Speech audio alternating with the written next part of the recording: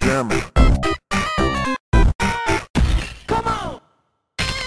Welcome to Dynamite Buddy. I'm Craig Charles, and with me as always, I've got your house robots, Mr. Andy Mack. Hello. And Mr. Michael McCormick. Beep bloop. Hello. And as always, we've got my favourite, your host, Mr. Mick Clockerty. Craig, how's it going, man? Fucking so good of you to come all the way up to Glasgow just to fucking do this stupid wee Can't intro. believe it, Craig I Charles. can't, I know. It's mental. Alright, lads, I'm going to leave you to do what you do best. Talk about swapping games. And I'll see you later. Craig, fucking brand new man. Catch you. I actually thought that was Stephen Gerrard for a minute. But then that's They not don't that look type of anything like podcast, that. was it? No, I think what you've got, the problem is that they don't look anything alike. Aye. I don't know, Craig's off now anyway. Right, do you want to restart this podcast a bit? No. No.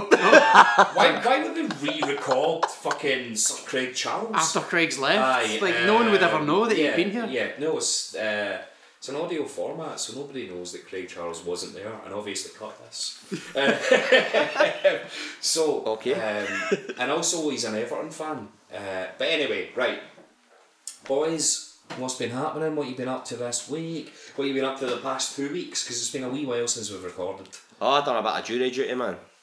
Aye. Oh shit! Well, what you should do is break the law and tell us all the details about the case. Well, the case is actually finished now. Oh right, well, doesn't fucking matter, aye. bring it on, motherfucker. Aye, so anybody that's done jury duty in the United Kingdom of Great Britain, Northern Ireland will know that they just go, and if they get picked, they go to trial, and if not, they don't. Fuck my thought. This is a Retro Games podcast. No.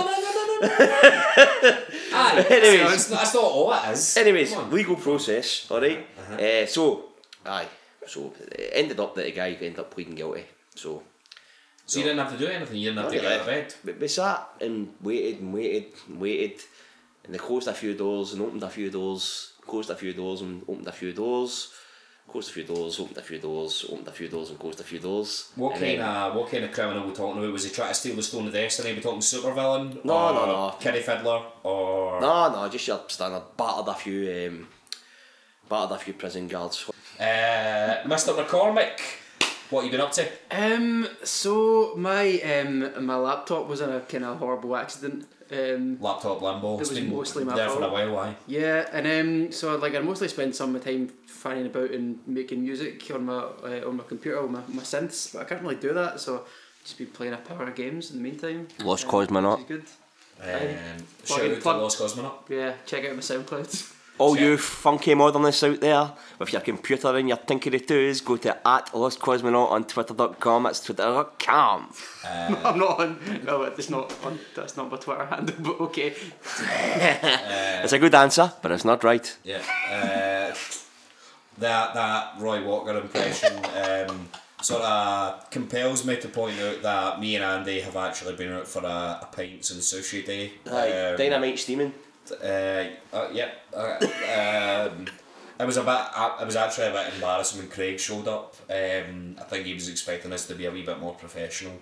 But actually he was sound in the end. He knows the score, I think. He takes a bit of a hard line on being intoxicated in work because he's never ever done it himself. No, never. Categorically. What I've been doing, and I would be remiss in my podcasting duties if I didn't bring it up, is that Mr. Toby Fox, shout out to Toby Fox, who has been brought up on the podcast before, I believe when we were going over Soleil / Crusader Ascenti. On Halloween night of all nights, he Spooky. dropped a sequel or a demo to a sequel of Undertale.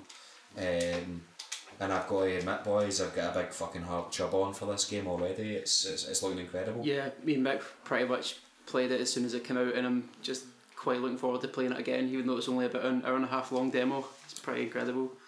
I think I was clocking up near 3 hours, man, but I think I was racking it up and checking every fucking crevice and talking to every person I could. Yeah, if you go and talk to everyone and there's sitting, I won't kind of spoil the demo too much, but I didn't realise there's two ways of finishing it, and if you finish it one way, you can go back and talk to everyone, but you all the monsters that you refused to kill.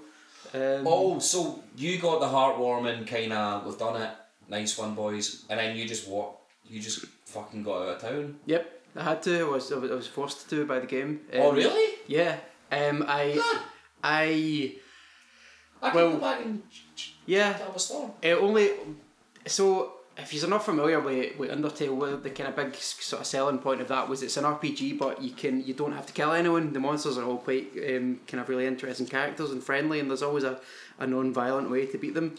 And to explain it to Andy, it's a bit like going to the pub in Port Glasgow. You can resolve every social interaction with violence, but a lot of the time, you could buy somebody a pint, you could tell them a joke, or violence is abhorrent. Yeah, well, you could use violence. No. It's always on the table, but the game maybe alludes to the fact that that's maybe not the right way to it's just like in Port Glasgow, the non-violent approach can often be a lot more difficult. Yeah, but you think about it, Northern Irish, you think about Port Glasgow, they've been up there, Catholic enclave, it's been a hard innings for them, so the only thing they can do is sort of to make themselves known is to show a bit of solidarity and a bit of toughness, Yeah, just like the monsters in Undertale.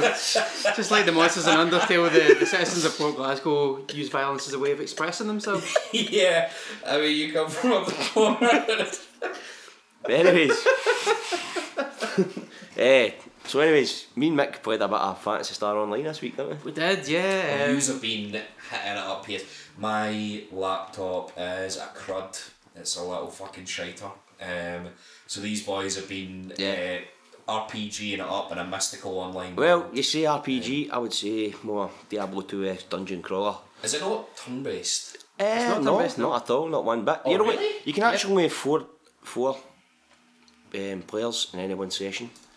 So you've got Online at one time? Ideally, you've got the guy with the sword, the guy with the magic, the guy with the shooter, and the other guy, whatever he does. Ringo Starr. Aye, Ringo Starr.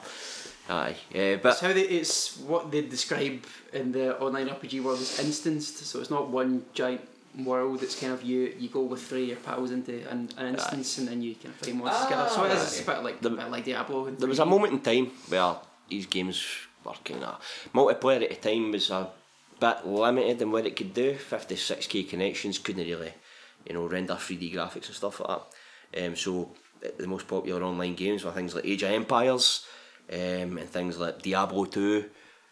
These are your biggest communities. So Phantasy Star Online sort of took that idea and moved it to the next level, and unbelievably they managed to get it working on 56k modems on the Dreamcast. I don't know, we always talk about this game, about subjectivity and nostalgia, but I think the game holds up pretty well. I'm pretty into the aesthetic and the music and the vibe. I was kind of struck by McCormick's Phantasy Star Online playing experience, because you had started together, you were ostensibly going out on an adventure together and in this new beautiful world.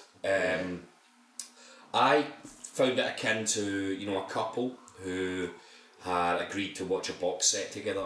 Me and you, honey, we're going to watch all the Breaking Bads. No, what's wrong with that? Nothing's wrong with that at all, apart from the fact that McCormick logged on one day and you were on season 4.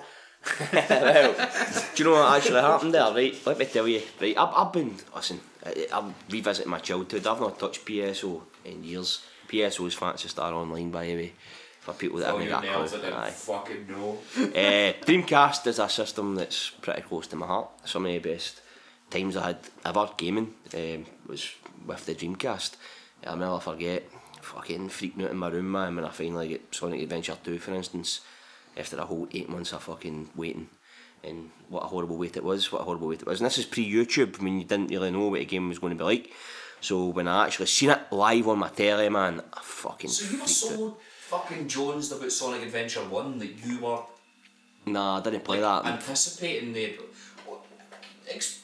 I didn't play that until after I completed the second one. I had no notion of either Sonic Adventure game. For me, right, you get N64. Yeah. Right, I got PS1. Nobody really had a Sega console. Nah. So Sonic for me was this thing that disappeared. PlayStation. My wee PlayStation brother got a kicked off. GameCube, and then we get Sonic Adventure 2 Battle. And for See, me, that was... that's when it hit. Well, when it first came out, Sonic Adventure 2. I don't know how we got here from PSO, but I'll give you a wee blurb on Sonic Adventure 2. That came out in 2001 for the Dreamcast. Obviously, Dreamcast only had a limited reach, so they re-released it for the GameCube essentially. We upgraded 2-player functions. The reach of the Dreamcast listeners was shaggers only. Right, let me get back to PSO. Okay. I was running about the mines, right, and Phantasy Star Online, chopping things up and stuff, right. And a guy appeared in my game. I can't remember his name. What was his name? Same. Could have been. But offer him a kind of choice. That he, no, you know, I think I've got a hunch this. Andy, you can press this button, but one person in the real world will die. I've got a real hunch that this guy was maybe part of the old guard of this server. So I was running about the mines doing my thing, and a guy joined, and it sort of put me through my paces, took me through a few bosses. Let me fight. I think he was trying to make sure I was a serious player. He was grooming you. Possibly, aye. When he found out I wasn't a 13-year-old boy, he gave me a fully developed Mage. Do you know what a Mage is? I can only imagine. Have you played any Phantasy Stars? I tried to play a couple of them on the Sega Mega Drive. I've alluded to this in other episodes. I always thought, shit, why is gold called Meseta? It's pretentious. What would you say is the thing that put you off Phantasy Stars as opposed to maybe a Square Enix title, Final Fantasy or Chrono Trigger? Kind of seemed like they got tracing paper and they went over a good RPG and then it looked all a bit funny and then they went, well, let's put some cat ears on this shit. And then that was a game. The one thing I just can't abide in RPGs. This is my fault rather than theirs, but like first person dungeons and kind of old dungeon crawlers, like I just can't get my head around them for whatever reason. My spatial awareness, I don't know where I am. First person dungeon? Oh, I know what you're talking about, like Shining in the Darkness. Yes, stuff like that. I like those on the odd occasion. Some of the old Dungeons and Dragons games. Aye, they're like that. Are fine. They're quite like that. But you're into all that. You're into it. Those are weird fortune shit. Numbers and shit in the screen. That stuff last week when I was just about to get home and I walked in, he's playing fucking Teletext Simulator or something. I was like, look at them graphics and you're like, the best. Was that Seventh Saga? What game was that? You're sitting playing with statistics on the screen. The thing about Teletext Simulator is that if you have to be powerful enough to check the cricket scores, because if you try to play as a noob, you are going to get your fucking... The battle commands are on page 3 and if you miss them you have to wait for it to cycle all the way back. And if you accidentally hit the wrong button, you will get wrestling spoilers. And I'll tell you Vince McMahon's going to merge WWF and WCW, but you won't believe it at the time. See, anybody that's watched a game of football on teletext will be able to sympathise with us. Didn't get any news except yellow cards, red cards and goal, and that was it. You were saying what a mag is? Oh right, aye, so anyways, a mag, or a Mage, I call it a Mage, fuck knows why. But it's basically say that with a twinkle in your eye. It's basically a thing, right? Okay. Right, getting into hardcore specifics, dynamite nowadays. Think of it as a power up, essentially. Right. In Phantasy Star Online, you've got your standard weapons and you've got your standard shields and your body armour and stuff like that. The Mage is something separate from that. Accessory to a certain extent, but you can power it up and it accentuates your existing attributes. You feed it items and items that you don't want, like extra healing items or maybe swords you can't use or something, and it will start leveling up and you gain stats that you get. So this was the bit that Andy had got given the sword of 1,000 Yes, basically, aye. Imagine it was fucking Randy Marsh. And it might sound a little something like this. No, we don't do things like that. And I log on and Andy has this kind of godlike Mage. Do you know what it was? It was the hand of a boomer. It even sounds powerful. But so he was like, well, I'll take you through the mines. My favourite level was the mines. And Andy's one shot on these robots and I'm doing like maybe 1 HP at a time, and if I get hit by one of them I die, and Andy's like, this is great fun. I was like, this is not great fun. He's like that. Distract him while I shoot my mage at him. And I'm distracting all these Goombas, man. And he's like that. 1 hit point. 2 hit points, miss, 3 hit points, Yeah. and I'm just getting fed up going, oh, fuck it, 256 hit points in one fucking swoop. So I can see why, I cannot honestly see why, but I never had the heart to like unequip my mage, because it would just be shite. Would it though, or would it be the game Challenging. as it was intended? Yeah. See, to be honest, man, I was on a pure power trip. It was seductive. I could run through. I mean, when I got that paw, right, the claw, the boomer claw, whatever the fuck it's called. Yeah. Mate, I was You said the right name. a level 4, right? Within 3 hours, I was level fucking 14. So you can imagine how much I was ripping through them levels, and to take that off would just have been like going to school naked, losing a limb. you know. I feel you. I don't know, that's a weird analogy, but No, I actually I think in a way that made sense. Anybody play Red Dead Redemption 2? No. Okay, well then let's get on to Dynamite Neddy! Right. Mr. Andy Mack, yes. why did you select the game, of all games, Super Frog for Mr. Michael McCormick? Okay, I picked Super Frog because I've knew this guy since 19 Canteen, alright? Since primary 3. And I always associated Mick with having good platformers, right? It's not his favourite genre game, I know that. But any good platformer that wasn't Sonic, I tended to play at his house. Played James Pond up there, I played Zoo up there, played, as I said, Sonic up there. You know, he had quite a few good platformers. I'm quite sure I played there from Jim for the first time in your gaff as well. I think you probably did, yeah. Aye. So, anytime I want to make a game, I want to game a platformer. But it's pretty hard because obviously every platformer I've played, he's played. So I thought, right, let's get into the nitty gritty and find something that he's not played.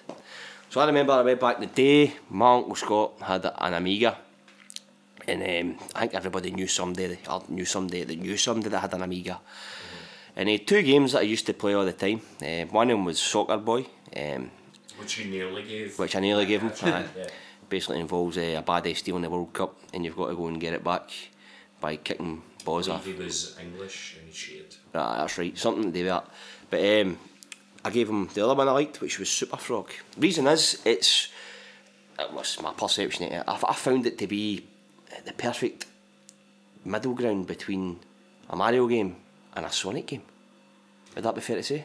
It does have similarities. You can tell it's definitely kind of influenced by the two of them. I mean, in terms of his speed and stuff and manoeuvrability, he's a bit like Sonic, but it does definitely have shades of Mario as well. It's not got the kind of physics basis of that Sonic does. I just kind of want to talk a wee bit about my first experience of playing this, because this is to do with obviously I'm playing it on an emulator, and the experience of emulating an Amiga, which I found quite interesting. Oh, I want to hear about this. Oh, yeah. So, get the Amiga emulator set up, and you load up the game, and the first thing you see the disc loading screen, and you hear this kind of grinding disc loading sound. Is that a sample? Is that something they've added in? Well, aye, because the hardware would have made that sound, Yeah.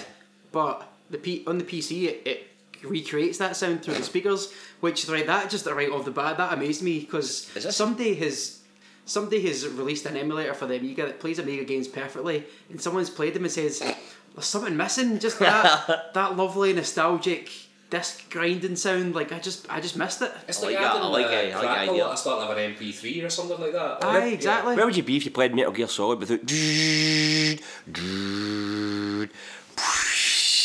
it started at PlayStation? I want to say Japan. You know what I'm talking about? I don't know what you're talking about. Yeah. Yeah, it's part of the experience, and I found it kind of quite interesting that they emulated that as well. And also the loading times, they've done nothing to speed up the loading times. It loads for as long as it would load on the Amiga, and that, I mean, folk must, I guess, are quite nostalgic about loading times. They want to have that experience, that the anticipation building of the game loading. Did floppy disks have loading times? Well, it would have. Yeah, you mean they take a while to read, so you'd be reading stuff into RAM, and that might take a while. They kind of did. It's like one up for microfiche, is it no? When I looked at Super Frog, it reminded me of I don't know if you boys ever fucked with Pound Stretcher in the town. Definitely never reminded me of that. At a point where you could get floppy disk PC games in there. So the old Duke Nukem's, the old pinball games. For me, Jazz Jackrabbit. So we bought the Jazz Jackrabbit games. We had a Windows 95. We would play those. But these on like a wee kind of unit that spins round? No. No, right, okay. They were kind of hidden. I didn't mean to completely shut that down. No. But Catch up they were kind of hidden away almost at their own point in the shop and it was, you know, the old PC games that were big box. You had a big fucking giant cardboard box for no fucking reason. That's my understanding of a PC game to this day. For Jazz Jackrabbit that had like 4 levels or something or whatever we bought. But yeah, it reminded me of Jazz Jackrabbit. Looking at it, I was just like, oh, this is Jazz Jackrabbit. I played Jazz Jackrabbit a wee bit later than that in the kind of CD-ROM era, I think. But it definitely looks very similar. I think it's part of that same kind of tradition of like kind of British, not quite indie games, but they didn't have as big a budget as your Segas or that. Funny you mention indie games. Super Frog, would you say that has better mechanics than your average Sonic fan game, for instance? Well, I think than your average Sonic fan game, back in the day that I played them, I would say yes, but I mean indie games have come on leaps and bounds and stuff. And you've got Taxman making official games now. Yeah, making Sonic games better than Sonic Team can. Earliest kind of game I thought they kind of surpassed the mainstream releases in terms of platform was Cave Story, and that kind of plays beautifully. One of the kind of best platformers I've ever played, and that was an indie release back before indie was such a big thing. Just a game. It was just a game at the time. I mean, it was an indie game, but that was the first experience I thought indie games can actually be really good and better than some of the classics. So, is there anything about Super Frog that sort of what is it that stands out about the game that makes it shout this is a budget title as opposed to like you would see in Mario or Sonic? I mean, so like there's some good things and some bad things. I was going to go on a bit of a longer run up to this because I didn't want to disappoint anyone. You didn't want to shit on it. Didn't want to shit on it too much, but well, on the kind of plus side, I really love the kind of the sort of Britishness of it, the sort of British humour. You've got a wee kind of funny intro cutscene where you see the prince hanging out with the princess, and then an evil witch turns him into a frog. Original. It was just kind of fun wee animation. He's got you can see him posing with his cape, and he doesn't look that impressive, and he looks off camera, and then you see somebody behind the camera. It's like, oh shit! He turns a fan on, and then the fan starts blowing his cape behind him, and it looks all cool. But the reason that Frog turns into Super Frog is he drinks a bottle of Lucozade. Is it an actual branded deal? Oh, okay. Because you could see at the start of the game it says like promotional no, it doesn't say promotional consideration. It says Lucozade is a trademark of whatever. But wait up, other sugary drinks are available. But the thing is, right, I tried to look this up. I don't think they were sponsored by Lucozade. I just think they really liked Lucozade and they asked for permission to use the brand. Lucas Arts and they got it mixed up. I think like it's almost the inverse of British TV, which if you look at the BBC, which was staunchly anti-product placement, any game I had as a kid that was British made, English made, or whatever you want to call it, seem to have fucking a lot of product placement. Like fucking, I had games sponsored by Penguin Biscuits, and remember we looked at that one the other week, the James Pond Undersea Games or something. Oh yeah. That the whole thing was sponsored by. I think that was the biscuits, wasn't it? Penguin Biscuits, yeah. Yeah, and Zoo, you had, I think Zoo was British, you had Chupa Chups, first level was Sweetie themed. That's right. Really makes you want a lollipop. Big time. I think Super Frog had legit product placement for Lucozade in it. Right. I'm not sure. I mean, Team 17 weren't a very big operation. But yes, like until they made fucking Worms. Yeah, they blew up massively and they made Worms. Yeah. But they were kind of the sort of darlings of the Amiga scene with the Alien Breed games and stuff like that. But in terms of the things that I thought made it seem a bit budget, I don't think it controls all that well, which is really quite heartbreaking because that kind of throws the rest of the things into disarray. Like I think it's quite kind of Super Frog. Obviously, is a frog. He can jump really high, but it's not got that thing which I think Sonic does, and I think the earlier Mario does, where the longer you hold in the button, the higher you jump. I don't think Super Frog does that, so he always jumps really high, which makes it quite hard to control sometimes, and like especially in the later levels, there's a lot of quite sort of narrow corridors and stuff. So trying to jump over an enemy in a narrow corridor with a really high jump is like really difficult. How's the bosses? There is only one boss. Yes. There's only one boss at the last stage of the last level, and it's a. Did you play it?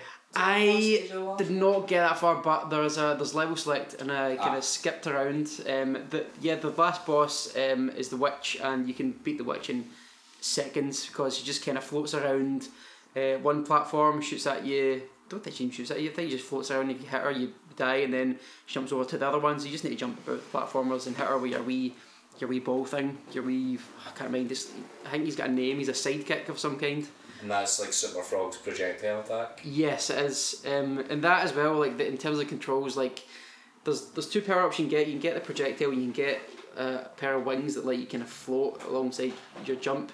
Unlike Mario, you don't see that you have these, so you can kind of forget whether or not you have them at points, which is annoying. And the wee projectile is quite... it kind of comes out like I guess a yo-yo. It kind of goes out in a direction and comes back, but it's not very satisfying to use, and like the baddies when you hit them don't give much indication that you've actually done anything to damage them. So yeah, I found that quite annoying. It's got kind of physics like it's a little bit like Sonic in terms of like he is quite fast. He can run up and down hills and stuff, but it's got a wee bit too fast for me, a wee bit too slidey for some of the precision platforming. Can I fling a hardball question at you? Of course you can. Andy Mack. Of course you can, son. Right. Super Frog. Is this nostalgic attachment, or is this fuck? I've played every Mega Drive game McCormick has played. Pretty much. And I'm reaching for something out with. Yeah, it's difficult. It's difficult because while there is a large catalogue of Mega Drive games out there, I mean, in this town anyway, there's maybe only maybe 40 or 50 that were out in there in the wild that you would see very often. So I mixed played mostly what I have, and then I added emulation into the equation as well. I fucking blew their minds when we were 12. Played everything. So it's hard to fucking find a game that he's not played, you know. I don't know anyone that had an Amiga growing up, because it was you said you had an uncle that had one. Like yeah. I kind of imagine it was maybe folk that were a bit older and maybe had a few bob that could afford an Amiga. But it wasn't the infamous now Uncle Shinobi. Nah. He died, apparently he was 12 years old and Michael Jackson got a hold of him, Welsh recording the soundtrack to Sonic 3. But that's another story I'm not getting into. The rest is history. One of the things that, again talking about kind of emulating this game, so the Amiga I think was maybe the start of the whole sort of cracking scene, you know, like kind of cracking the copy protection on games.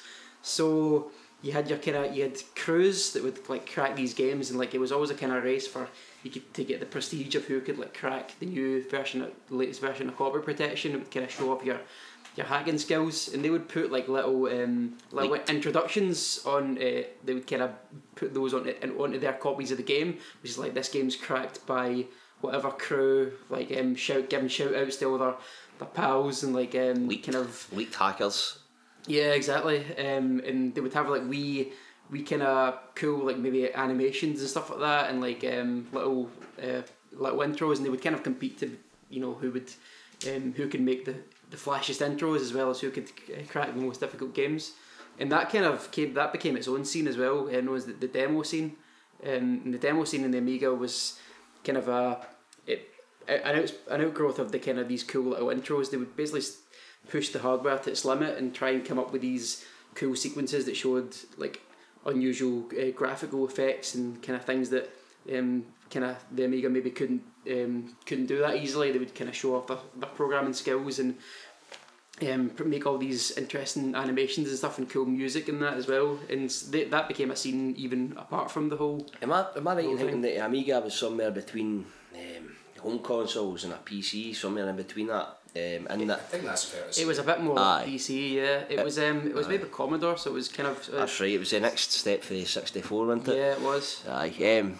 What about the music, man? This is just what I was going to say. Is the resident music meister. Did you enjoy the music? And cool tunes. Did you enjoy the sounds? How does Super Frog stack up? The tunes are all right in Super Frog. They're not that great. The first levels tune annoyed me because so the Amiga soundtrack is like kind of sample based, and it samples a kind of frog ribbit sound. Can you give us an example? No, I can't. it makes a wee tune out of a kind of ribbiting Does frog. it go in the rain or in the snow? got the funky flow. Yeah, I wish it had Parappa the Rapper soundtrack. Oh yeah, listen, that might be a wee future man for the both of you. So, Nick has Eat played. my fucking dick, man. I have played Parappa the Rapper to supremacy that you can't even comprehend, boy. I can get you rapping cool on every level. right, listen, this guy's getting Vib Ribbon one day. Mate, I played Vib Ribbon as well. Me and Mick got steaming and listened to Vib Ribbon tunes. If you're not careful, you'll be getting Popstar Creator, right? If you're not careful. Right, Popstar Creator, I'm going to hold my hands up and say, I don't know that one, so come at me, bro. I think Tune in next week. Come on again, no, I'm on again. I think we were listening to the Vib Ribbon soundtrack. I've got a much better one for you, man. At 6 a.m. I've got a good one for you. After the first podcast was recorded. This week I've got a good one for you. Right, so, Mr. McCormick, I'm doing this thing where I'm calling you Mr. McCormick and Mr. Andy Mack. I'm fine with that. Is that okay? Does it sound a wee bit... Listen, man, just call me in. I don't know if that's your thing. No, listen, man. We need to add some sort of professionalism to this. It's sorely lacking. Call me whatever you want. I mean, fucking, obviously, you see me, you know who I'm all. But if you want to label me, go ahead. Mr. Dickhead, I'm going to ask Mr. McCormick for his final target. You know what? You're lucky I like you cunt. Mr. McCormick, final thoughts on Mr. Super Frog. Right, I didn't think I had a very long to talk about this, but I didn't think I've been very much to talk about, but I've missed quite a few things. I wanted to mention my favourite thing about Super Frog, which is the bonus stage. The bonus stage is a puggy. It's a slot machine. It's not like in Sponsored by Weatherspoon. not like in Mario Productions. 3. It's not just the slot part where you get 3 power ups. It's the whole deal. You can kind of press the buttons to hold to hold them. and Yeah, stuff like that. and it's got a little game where you can kind of press your luck to try and get some extra points, or you lose them. And if you get to the top of that game, you can get extra lives, or you can get the passcode for the level. I think that they spent probably quite a lot of the development effort in making a puggy. I'm going to derail a little bit.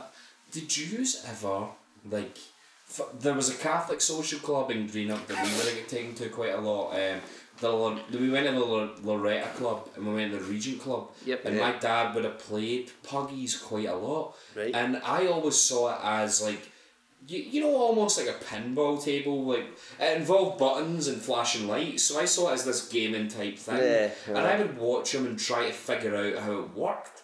But to this day, I can't really play a puggy.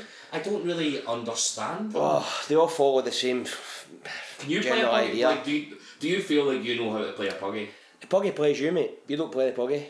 Basically, I'll And explain then, that. well, you're talking philosophy rather than how. No, I think he's. No. It's got Yeah, a this is very true. 70% of what it's got in it. So, if you put enough pounds in that puggy, the mentality is that eventually it'll pay you back.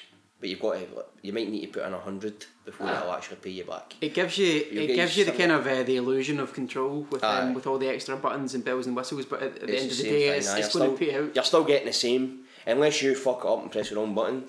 You'll get the Are same. you literally just trying to line up 3 fruits or 3 Peter Griffin's head or whatever the Them case fruits may be? know what they're going to land at. But like, is that what you're trying to do? Because a lot of the machines have all these different bits and technically, little ladders you can climb and... Technically, that's what you're meant to do, but he'll tell you it's got a program in it and it knows where it's going. Algorithms. I can't say this for sure, but I'm pretty certain it knows what each thing's going to land on. But there is I never figured out how you can unlock the kind of special side games and that. But I think people used to count the clicks.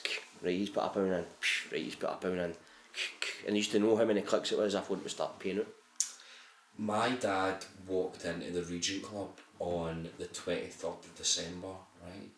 this was way back in the day, as a non-member at the time, because he wouldn't join back then because they wouldn't admit Protestants as members.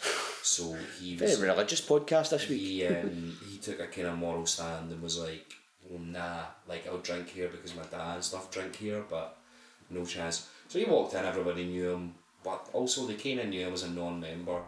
You know, he's waiting on somebody and he's drinking a half pint, and he put 20 pence in the puggy and then won £100. Like £100 coins. Was Protestants at it again? I hope I put 50 pence in the fucking plate at Mass this Sunday. Oh, my dad probably overloads the plate at Mass, right? You don't need to worry about his Catholic card. He's still paying it back. But yeah, and it was right before Christmas, so I was like, yo. He walked out and asked the kid to buy him the biggest goose. I was doing a Christmas carol, that didn't really work. But anyway, La Goose. Oh yeah, no, we both did bits, right? Like, some land, some don't. To bring us back to the final thoughts of Super Frog.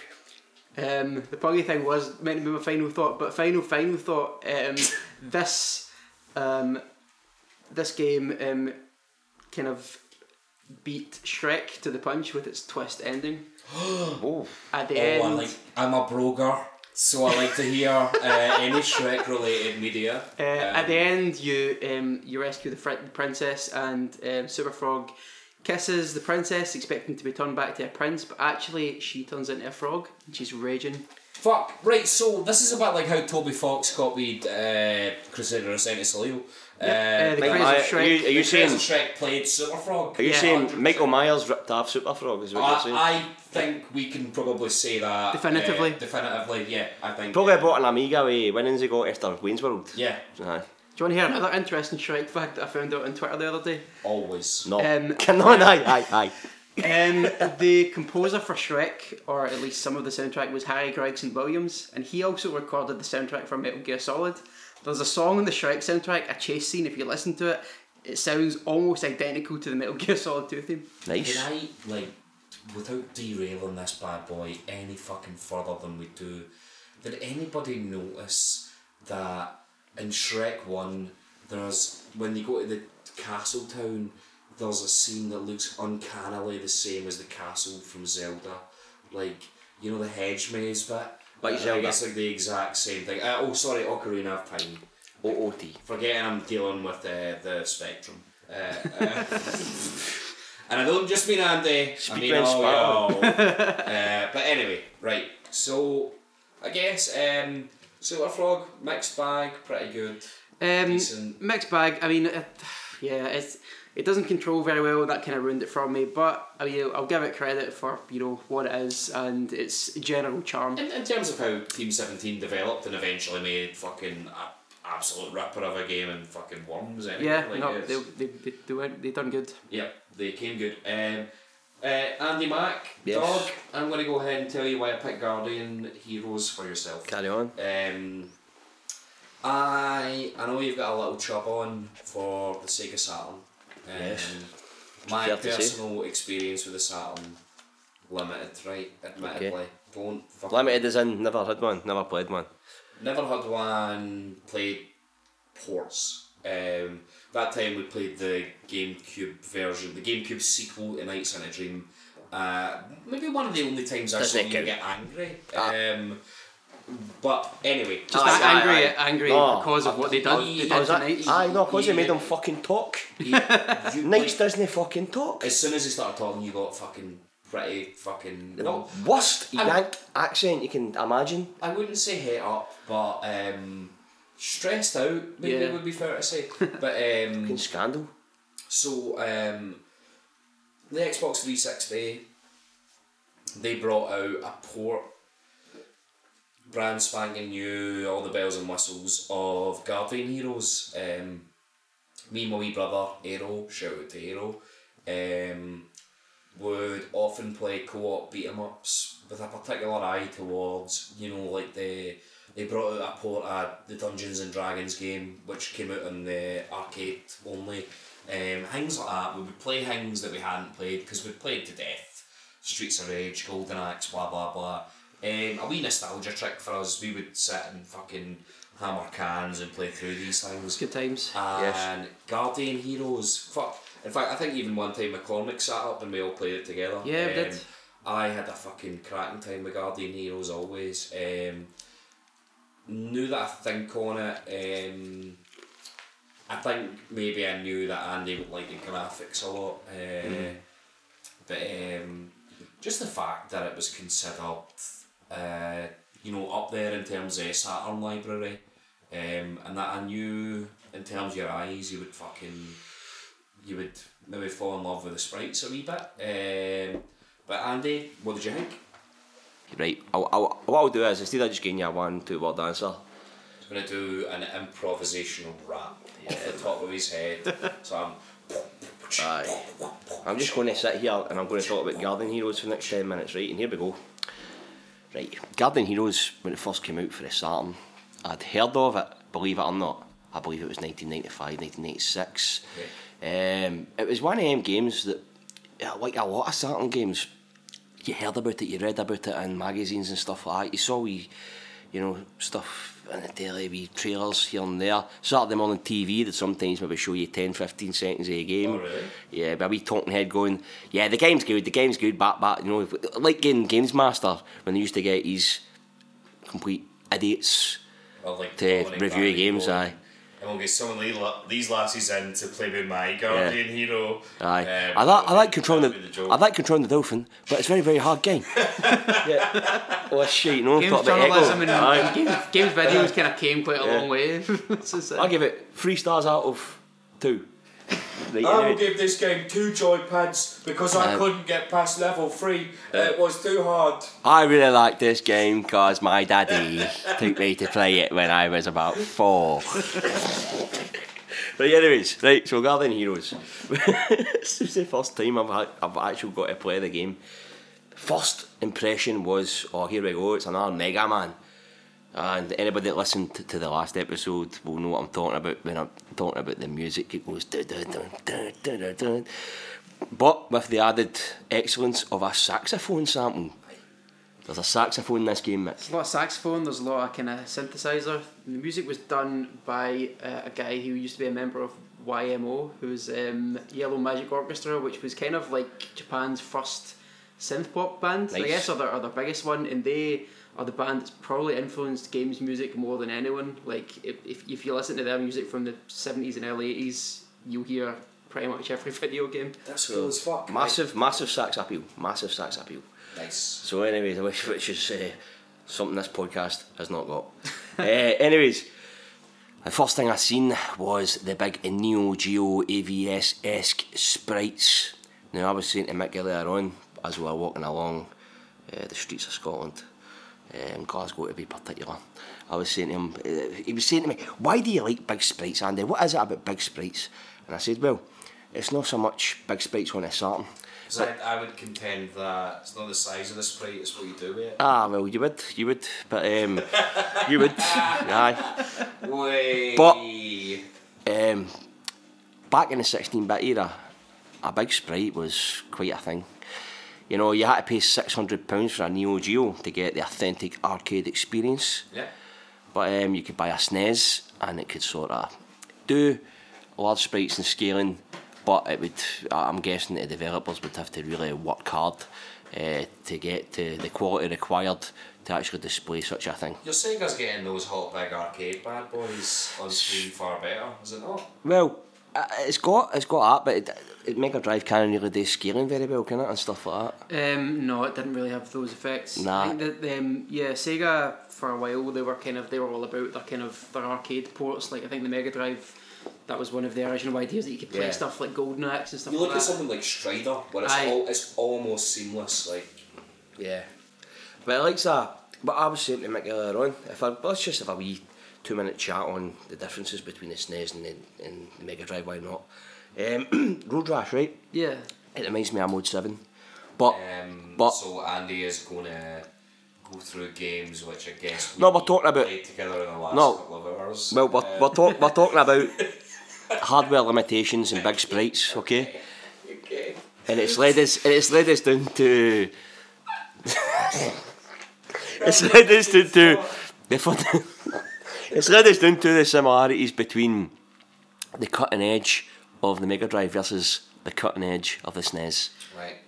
That was the SNES was it came a wee bit later. It had a few different kind of graphics modes, and the kind of one of the most famous ones being Mode 7, and that kind of allowed you to take like one big 2D sprite and kind of scale it and rotate I'll it. tell you one thing, what I noticed playing Road Rash tonight, there is peaks and troughs.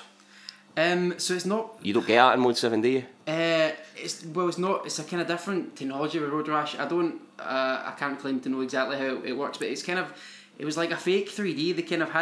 They had like each individual line of the road, and they kind of moved them up and down and left and right to give the illusion that you were. Oh, so it's not actually. It's not actually something being scaled. Because and when I rotated. play Road Rash, the main character is a Satanist on a one-man war against the police. So I try and get a chain. Sounds and like me. I just whip the police every time I see them. No, I was also thinking, am I right here? Am I right in saying that when you're playing F-Zero, you're controlling the track, you're not controlling the vehicle? Yeah, you would be right. Back of the net. Because you're not navigating a 3D space. You're rotating this it's a monkey ball. this big level. Well, in terms of how the graphics work, it is pretty much what it would be like Monkey Ball. Crazy, isn't it? It's crazy when you think about it. Take a step back and actually think about it. It's crazy. It's crazy, man. Let's take a step forward into a Crazy. realm I like to talk about your fucking game. Right. So let's Right. hear some of your thoughts on Guardian Heroes. Right, here we go. So I went off on a tangent, but Guardian Heroes is a side-scrolling beat-em-up. Not too far removed from the likes of Golden Axe, the likes of Streets of Rage. You know in Golden Axe, right, you've got the full plane that you can walk up and down. So sometimes in Golden Axe or Streets of Rage, you need to kind of test punch to make sure that you can actually punch what you're trying to punch. That you're on the same level. That you're on the same level, right? Well, Guardian Heroes doesn't really operate that way. It's only got 3 planes. Oh, yeah. So there's 3 set planes, right? Enemies on each one, and you have to jump between the planes to sort of be in play. But the enemies can jump planes as well. So you could be at the front, the enemy will jump down here. If you see an enemy at the back, you can jump up there, and it obviously scales. This is the Saturn at its best. The Saturn was always, designed to play these types of games. He's Neo Geo-esque, which is a term I'm going to copyright. Sprites and the sort of parallax scrolling backgrounds, perfect with the CD audio and stuff like that. This was the whole sort of thing that the Saturn was going for before obviously PlayStation came in, initiated the whole 3D revolution. Yeah, I think they kind of backed the wrong horse. What they thought everyone wanted was to be able to play the Sega's latest and greatest arcade games on the Sega Saturn, but then PlayStation came along with these fully 3D sort of incredible adventures, and then the Saturn just couldn't really handle them. Well, Sega always done that. They always shot themselves in the foot. Think back to Mega CD, man. The best game on that system is probably Sonic CD. It's just it's what they've done on the Mega Drive with a bit of edge put onto it. I think that's what they're going for with the Saturn. They were looking to sort of bring the best games on the Mega Drive and sort of bring them to the next generation and just beef them up a bit. But they obviously had to compensate for the fact that the PlayStation was already fucking kicking all sorts of arse. So you've got a classic game about punching cunts. Aye. You can jump between 3 planes. Yeah. In order to inflict harm on other human beings. Pretty much. Did you experiment much with the different characters? Because rather than... I think I'd be right in saying that rather than your typical fare where you would have a slow, powerful guy, a fast, weak guy, and a middle-of-the-road guy, Guardian Heroes almost has classes. You can use magic and stuff like that. That's right, it's got RPG elements. I don't know if you got Very much into that, slight RPG elements. Did you tend to stick with a fighter type character and just bash through? Aye. Basically, it's got RPG elements. It's a very straightforward game. It sort of flings you in, right, into this plot that just keeps getting thicker and thicker and thicker, and their characters come at you. You know that fucking Gold Knight guy that pops out of the grave in level 1? Right. You can unlock him. Is that a guy that does everything you say? That's a Yes. skull, Yeah, skeleton. same guy, yeah. Oh, yeah. Skeleton in kind of golden armour. Aye, he's alright, him. Or I think he might be player 2 sometimes when you just unlock him. My wee brother's going to probably set me right on all my factual inaccuracies that I spouted about Guardian Heroes. I wonder why they only chose to do the free planes thing. I think possibly they were looking at it as they wanted it to be I think it's a physically, I think it's a aesthetically gameplay choice. pleasing. I think it does get around that Is thing. that a gameplay choice? It gets around that thing that you said about you don't know always when you're on the same like y-axis as their as the opponent's arcade. z-axis. It's like arcade. Yes, to me it gives it a fucking weird feel, a bit like something like fucking Burger Time. Where fucking Yeah, I can see what you've done Burger, there. no, Burger Time's not what I'm thinking of. I know what you mean. Tapper. Tapper, yeah. Same sort of You have to fucking just thing. fucking pew pew pew jump just from level to level to level, firing beers back at people. But with a few bells and Um, whistles attached. I think it's kind of like that. There's not much to the game, let's be honest. There's not much to Guardian Heroes. In terms of like you can kind of get by with button bashing and stuff, because I know there is like kind of there's like Punch, Street Fighter. kick, a wee combo. I think there's Street Fighter style Spells. combos, but do you need to use them? Do you get through really without them? Nah, there's Well, you can get through a game. without them. How did you complete the game? No, the fuck. It's very long. It's not about 30 levels each go plus. It's not branching linear either. paths. You can actually, I think there's like 5 different ways you can complete a game, isn't there? Yeah, so I've Well, not- and then actually one of them in fairness is game over, so Aye, if fair you enough. want to be a purist, he did get the I'll just- dying ending. I think what Guardian Heroes does do, and I've already said I covered this, is it showcases. It's a showcase on what the Saturn was meant to be and what it's best at. And I think that if the Saturn focused more on that sort of graphic style, and that sort of idea of bringing 2D forward and making it sort of I wouldn't say 2.5D, more 2D plus, then I think that it might have had possibly a different sort of end. I think people- and the way that Nintendo sort of veered away from I think mainstream I think- kind of Xbox and I think your end PlayStation results would thing. have been the same, except I don't think know. it would have been a critical darling. I don't know, man. And then a commercial failure. If you bring out Yeah. which it was kind of half a If you- critical darling. and a commercial if you bring out Sonic Mania, right, for a Saturn in 1995, that changes the Saturn's fortunes completely. No, it doesn't. See, I don't think at the time that's not what people wanted, because People wouldn't have bought. people were always kind of chasing Nah. the latest technology. Even like, Sonic at the time, and he's fucking right. I mean, Sonic Adventure fucking that breaked it in. that's one of the things though that definitely killed it was Sonic Extreme not coming out. The fact that this Saturn didn't have a mainline Sonic game, I think, really hurt And they it. tried to make 3D before 3D I think was Sonic feasible. Mania at the time would have got outsold by like Croc. Like people wanted something new. Seriously, did you get a PlayStation and think, oh god, where's Sonic? Are we going? I've got Alien Trilogy. I'm gonna fucking No. play You said fuck I've got ass." Crash Bandicoot. That's it. That if you want to give an example, that's the interchangeable. I didn't example. have it. I had Alien Don't get me wrong. Trilogy. Don't get me wrong, man. I like a bit of Crash Bandicoot. I had No, Alien but I Trilogy. think that's kind of what we're getting at, is that like people at the time, they wanted the 3D platformers, even though the 3D games, looking back at them, yeah, the early 3D games weren't really that good. They were the latest thing at the time, and they're what people wanted. shite. in the Nah, in the Crash Saturn. Crash is better than Crash is good. Crash is good, right? Crash But is an exception. the worst Crash and example- Mario 64 are the exceptions. Worst example is Busby 3D. That's how bad it can get, right? Come on. See, do you remember a game called Pandemonium? Yes. Right, that was a sort of hybrid. Well, that's a good example of a 2-point. Aye.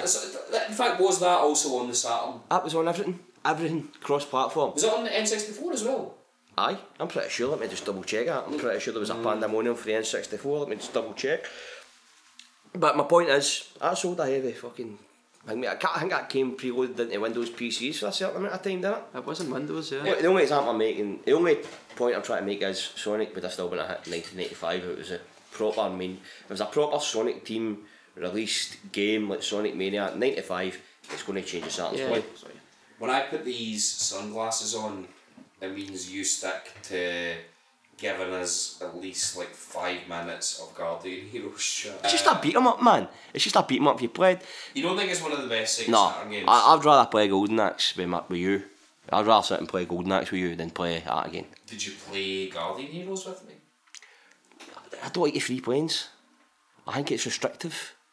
Alright, well, elaborate, please. Like, I don't okay, now we've got a podcast. I think it's restrictive, right? When you're used to playing, I mean, this is a 16-bit game and you're allowed to full plane. So why are you not allowed to full plane? What would you have gained by having that though? How would that improve the gameplay? It would make it more like Golden Axe, which is a standard bearer in my opinion. You think that most games should have a pink creature that you can ride that does tail whips? Like, yes. You want most beat 'em ups to, like, quite literally be Golden Axe. Is that a crime? Is that really so bad? Yeah. Nah, has it? Fuck. I think that's wanting every meal to be chips and curry sauce. Again, is that bad? What are your final thoughts on Guardian Heroes? Guardian Heroes would be... It's well presented, good music. I like the saxophone. I like the fact it was on a Saturn because that's my jam. Gameplay wise, I think it could have done without a free playing thing, but I suppose that was a something that the designers wanted to put in there for some reason that I can't fathom. So a good game, but it's no Golden Axe. Do you want to hit us up with why you picked Dragon Warrior Monsters for me, dog? Please. Aye, so as I said in last episode, I kind of went through a period of emulating games. Emulating the Game Boy was the first console that emulated. Everyone at that time loved Pokemon. I know Mick was a big Pokemon fan, and I came across Dragon Warrior Monsters, being told it was quite similar to Pokemon. And it's got some similarities to it. It's a kind of monster breeding thing. Some people may call it a bit of a cash in, but I played it at that time. I enjoyed it. I enjoyed that you could have a party of monsters. I enjoyed that you could kind of breed them and create new ones. I hadn't played it for a long time, so yeah, as with Soleil, I wanted Mick to see if it kind of stood the test of time or if it was just me being clouded by nostalgia. So yeah, what do you think?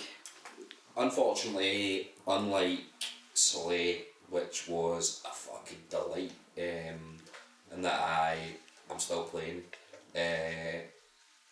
Dragon Warrior Monsters, I kinda, when I first started it, I was like, yes, this is the type of thing I like.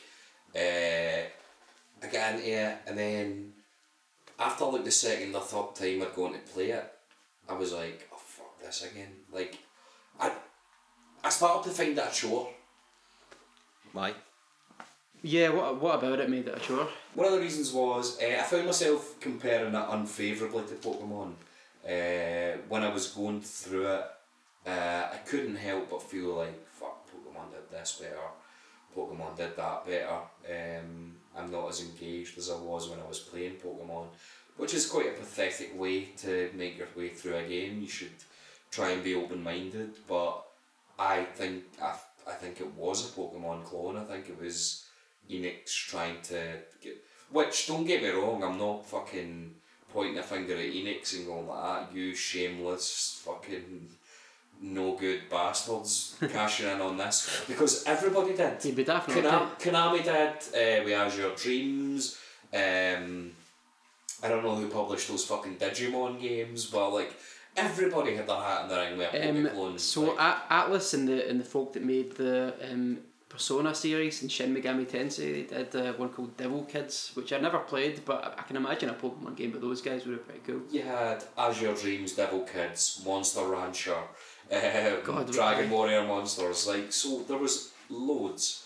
And at the time it came out, so one of the things that I constantly felt when I was playing this was that if I was 10 years old, I would have fucking been hooked. If I had been a child, I think I would have been able to put up with the flaws a lot more. I think I would have had, like kind of rose-tinted specs, because I would have been hard into monster collecting games in general. In fact, at the time I did play some of the kind of lesser, fucking crappier Pokemon clones and got really into those. But playing it as a 29-year-old man, I just found myself being kind of like, fuck this, like, why do I need to grind, why do I need to go and fight the next guy, why do I need to... So I think something like Pokemon it seemed to me does a kind of better job of hiding the whole the sort of grind element of it. Dragon Warrior Monsters, it kind of, in terms of the way it works, like you're not really in Pokemon. You get told you need to beat all the Pokemon, the gym masters. So you go from kind of town to town. You beat one, so you get a wee bit of a kind of dungeon, a wee bit of story, a wee town, another gym leader. It kind of progresses that way. So the grind stuff happens in between, and you almost don't notice it's happening because you're getting a wee bit of story and you're getting some variety. And Dragon Warrior Monsters, you basically, it puts this card on the table. It's like you need to beat these all these challenges. You can see them right away in this one wee room where you fight the challenges, and then all the levels are like these kind of randomly generated dungeons that all look exactly the same. Like it's got nothing to mask. They just the whole fighting, leveling up things. The pacing, pretty much, yeah. Dungeons are just the same for the pacing. Same graphics, and they're kind of randomly generated like a roguelike. The pacing is terrible. You are trapped in the one hub world, and you walk into a teleporter, and then that puts you into like your place with like random battles and stuff like that. What was the redeeming factor that you've obviously chose this game for, Mick? Is that there must have been something about it you liked? Well, yeah, the whole kind of monster breeding element and stuff is quite cool. The monsters are like really like nicely designed. So yeah, classic monsters for the Dragon Warrior series. Cool. What's that? Is that like is that Dragon Quest and stuff like that? Yeah, it was called Dragon Warrior over here. I can't mind. It was Dragon Quest in Japan and Dragon Warrior here, and then it kind of unified into Dragon Quest. But yeah, it kind of was like a predecessor to your Final Fantasies. It was the first kind of Japanese style RPG, really. What years this phase? This phase 80s, late 80s, 90s? The first Dragon Warrior was late 80s, I think. Cool. But yeah, like the fact that you could see these cool monsters, and there was even more monsters than Pokemon. You could breed them and get all sorts of cool new ones. That's kind of what I remember liking at the time, rather than just having to find one and level up. You had a bit of control over who your party was. The plot of it is all over the place, right? So you play Pokemon. Admittedly, Pokemon as a game has a fucking bare bones plot, right? You are a child who leaves home at the age of 10 in order to conquer the Pokemon League and beat all the Pokemon and collect them all and beat all the gym leaders and blah blah blah. Like, for no real reason other than because that's what you do, because the entire world's economy revolves around Pokemon. And Pokemon it literally does. In Dragon Warrior Monsters, you are a wee boy, and actually, right, I didn't complete the game, but I'm going to guess the ending. You're a wee boy, and you're talking to your sister, and she goes, right, go to bed you. If you stay up and walk about the house, the monsters will get you. And then you go to bed, and then the player takes control and you walk into the next room, and a guy called Warabu shows up, and he goes, who are you? Are you, whatever the sister's name is, I'm going to call her Jane. Are you Jane? And you go, nah. And he goes, right, well, I'm going to get Jane. And Warabu drags Jane into a chest of drawers. and then you're like, oh, before you've had time to process that, a guy who looks exactly like Warabu but is a slightly different colour jumps out and goes, are you Jane? And you go, no. And he goes, alright mate, I'm Watabu. I'm Warabu's brother, and he's evil and mon into a chest of drawers with me and we'll stop her. Which, for me... So is it something that Ari said he does?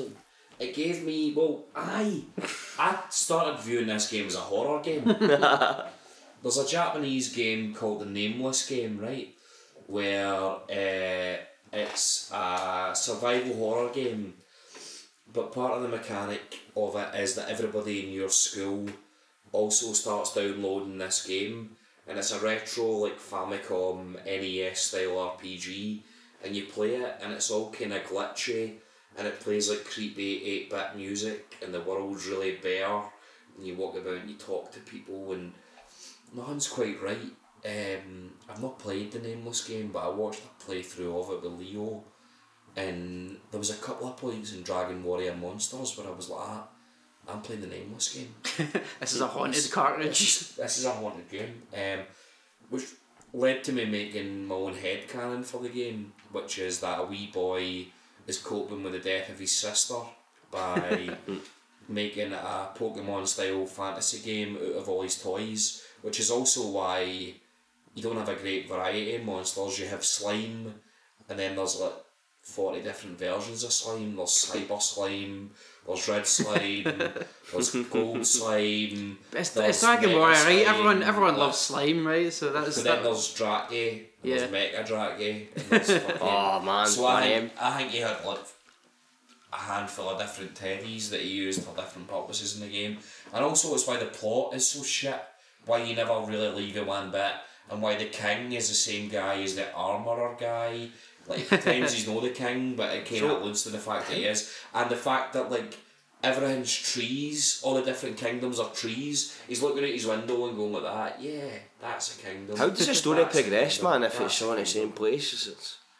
You fight sounds boring as fuck, You fight man. in tournaments, and then once you beat all the tournaments, then I'm guessing at the end you become the King Dragon It's not Warrior for me. Monster Tamer. It's not for me. And then it turns out it was all a dream. Another thing that made the game creepy for me is that the emulation thing that I was playing it on, I think fucked up the music a bit and was making it play at like half speed. Oh, nice. So I hate it was like a kind of creepypasta, like a Ben drowned type thing. I found Petscop. it was Petscop, man. I found it difficult to find the motivation to play it.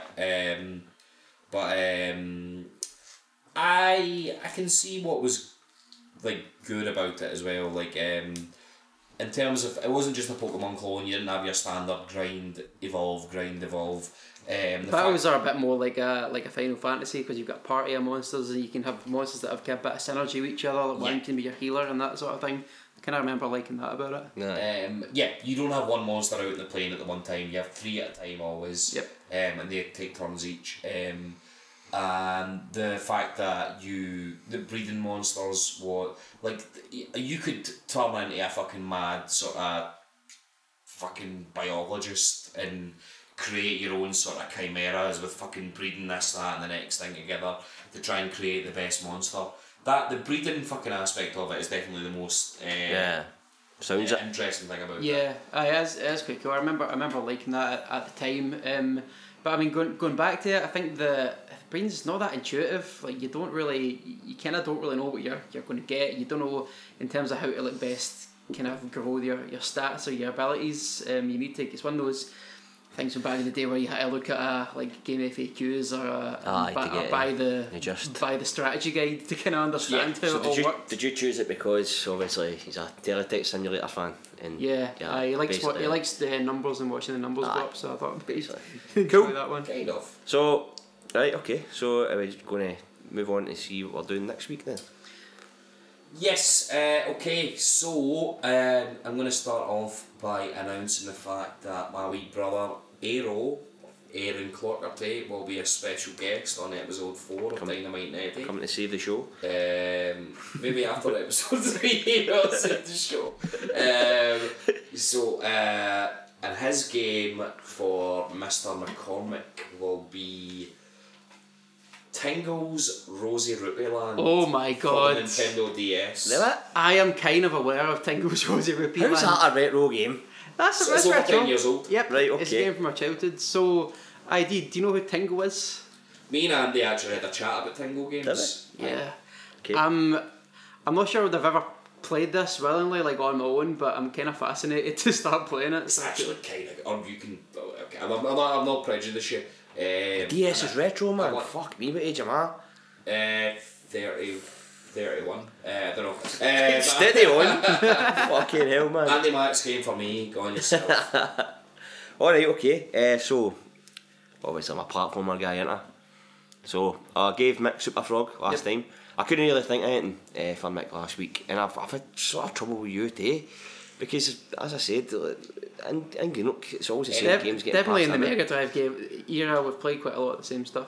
I consulted Mick about this one because obviously I don't want to give you something you've already played. So I was having a wee swagger about the town today and I went to CEX, picked up a couple of Sega Saturn games. As you've seen earlier on, I picked up Sonic Earth, Clockwork Knight, which I got both for about £30, and I also picked up this wee bit of Damage for you. Have you played that? Oofed. Pugsy? Do you know what? I'm going to go full disclosure and point out that I've played Pugsy, but I haven't played it beyond like 2 levels. There you go. Me and McCormick fucked about with it a little bit, I did say and I that, thought it was interesting, and I'll play the shit out of this, man. Good choice. I'm looking forward to that as well. That's my gift to you, man. Well, there you Okay, go. no worries. That's a game from my childhood as well, so interesting. So you enjoy that, and listen, I hope you enjoy that. A bit different for you, a platformer. It's not an RPG. Very unique. Well, It's not teletext-esque. so, Mick, what have you got for Andy this week? So this originally wasn't going to be a physical cartridge, but Mick has quite kindly provided it to me because it's part of his collection, which I didn't know. So I'm going to give you another Mega Drive. I think is a classic. Other people know it. It's a bit infamous for other reasons, but I was Is it Night Trap? growing up. It's not Night Trap. Right. But it maybe has a similar sort of appeal. This would be the side-scrolling shooter Cartridge might not actually be in the box. Zero Wing. Oh, all your base are belong to Andy Mack. Here, by the way. I wouldn't have picked this out if I seen it in a shop. I'm not one for shooters usually, but this has got such a cultural impact. I love sociology, and I love the impact this had on internet culture, and I will enjoy this thoroughly. Thank you. Look forward to it. And just to announce, the game I'll be getting my wee brother is Secret of Mana 2 or Second Densetsu 3 or whatever you want to call it. Buzzing for this one. So yeah, there we go.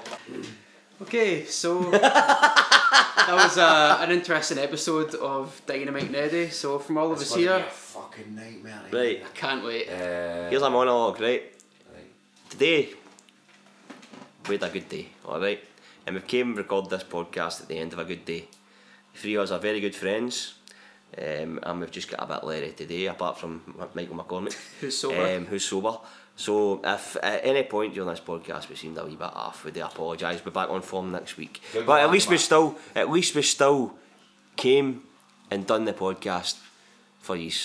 So I hope that you can at least forgive us That's for how selfless we are, right? some misgivings in this Dynamite podcast. fucking Neddy. But I'm away to enjoy Zero Wing, and I promise you I'll come back with a stellar review, as I'm sure these 2 boys will. And I'm gonna complete Pugsy. And Google Andy Mack didn't complete Golden Axe. Just look for the truth. Look for the truth. and we'll be back next week. On form, back on form, full of banter, full of fun. The only way that Dynamite Neddy can. Because I'll tell you something. You'll be hard pressed to find another fucking podcast like this. Right, Dynamite Neddy signing off.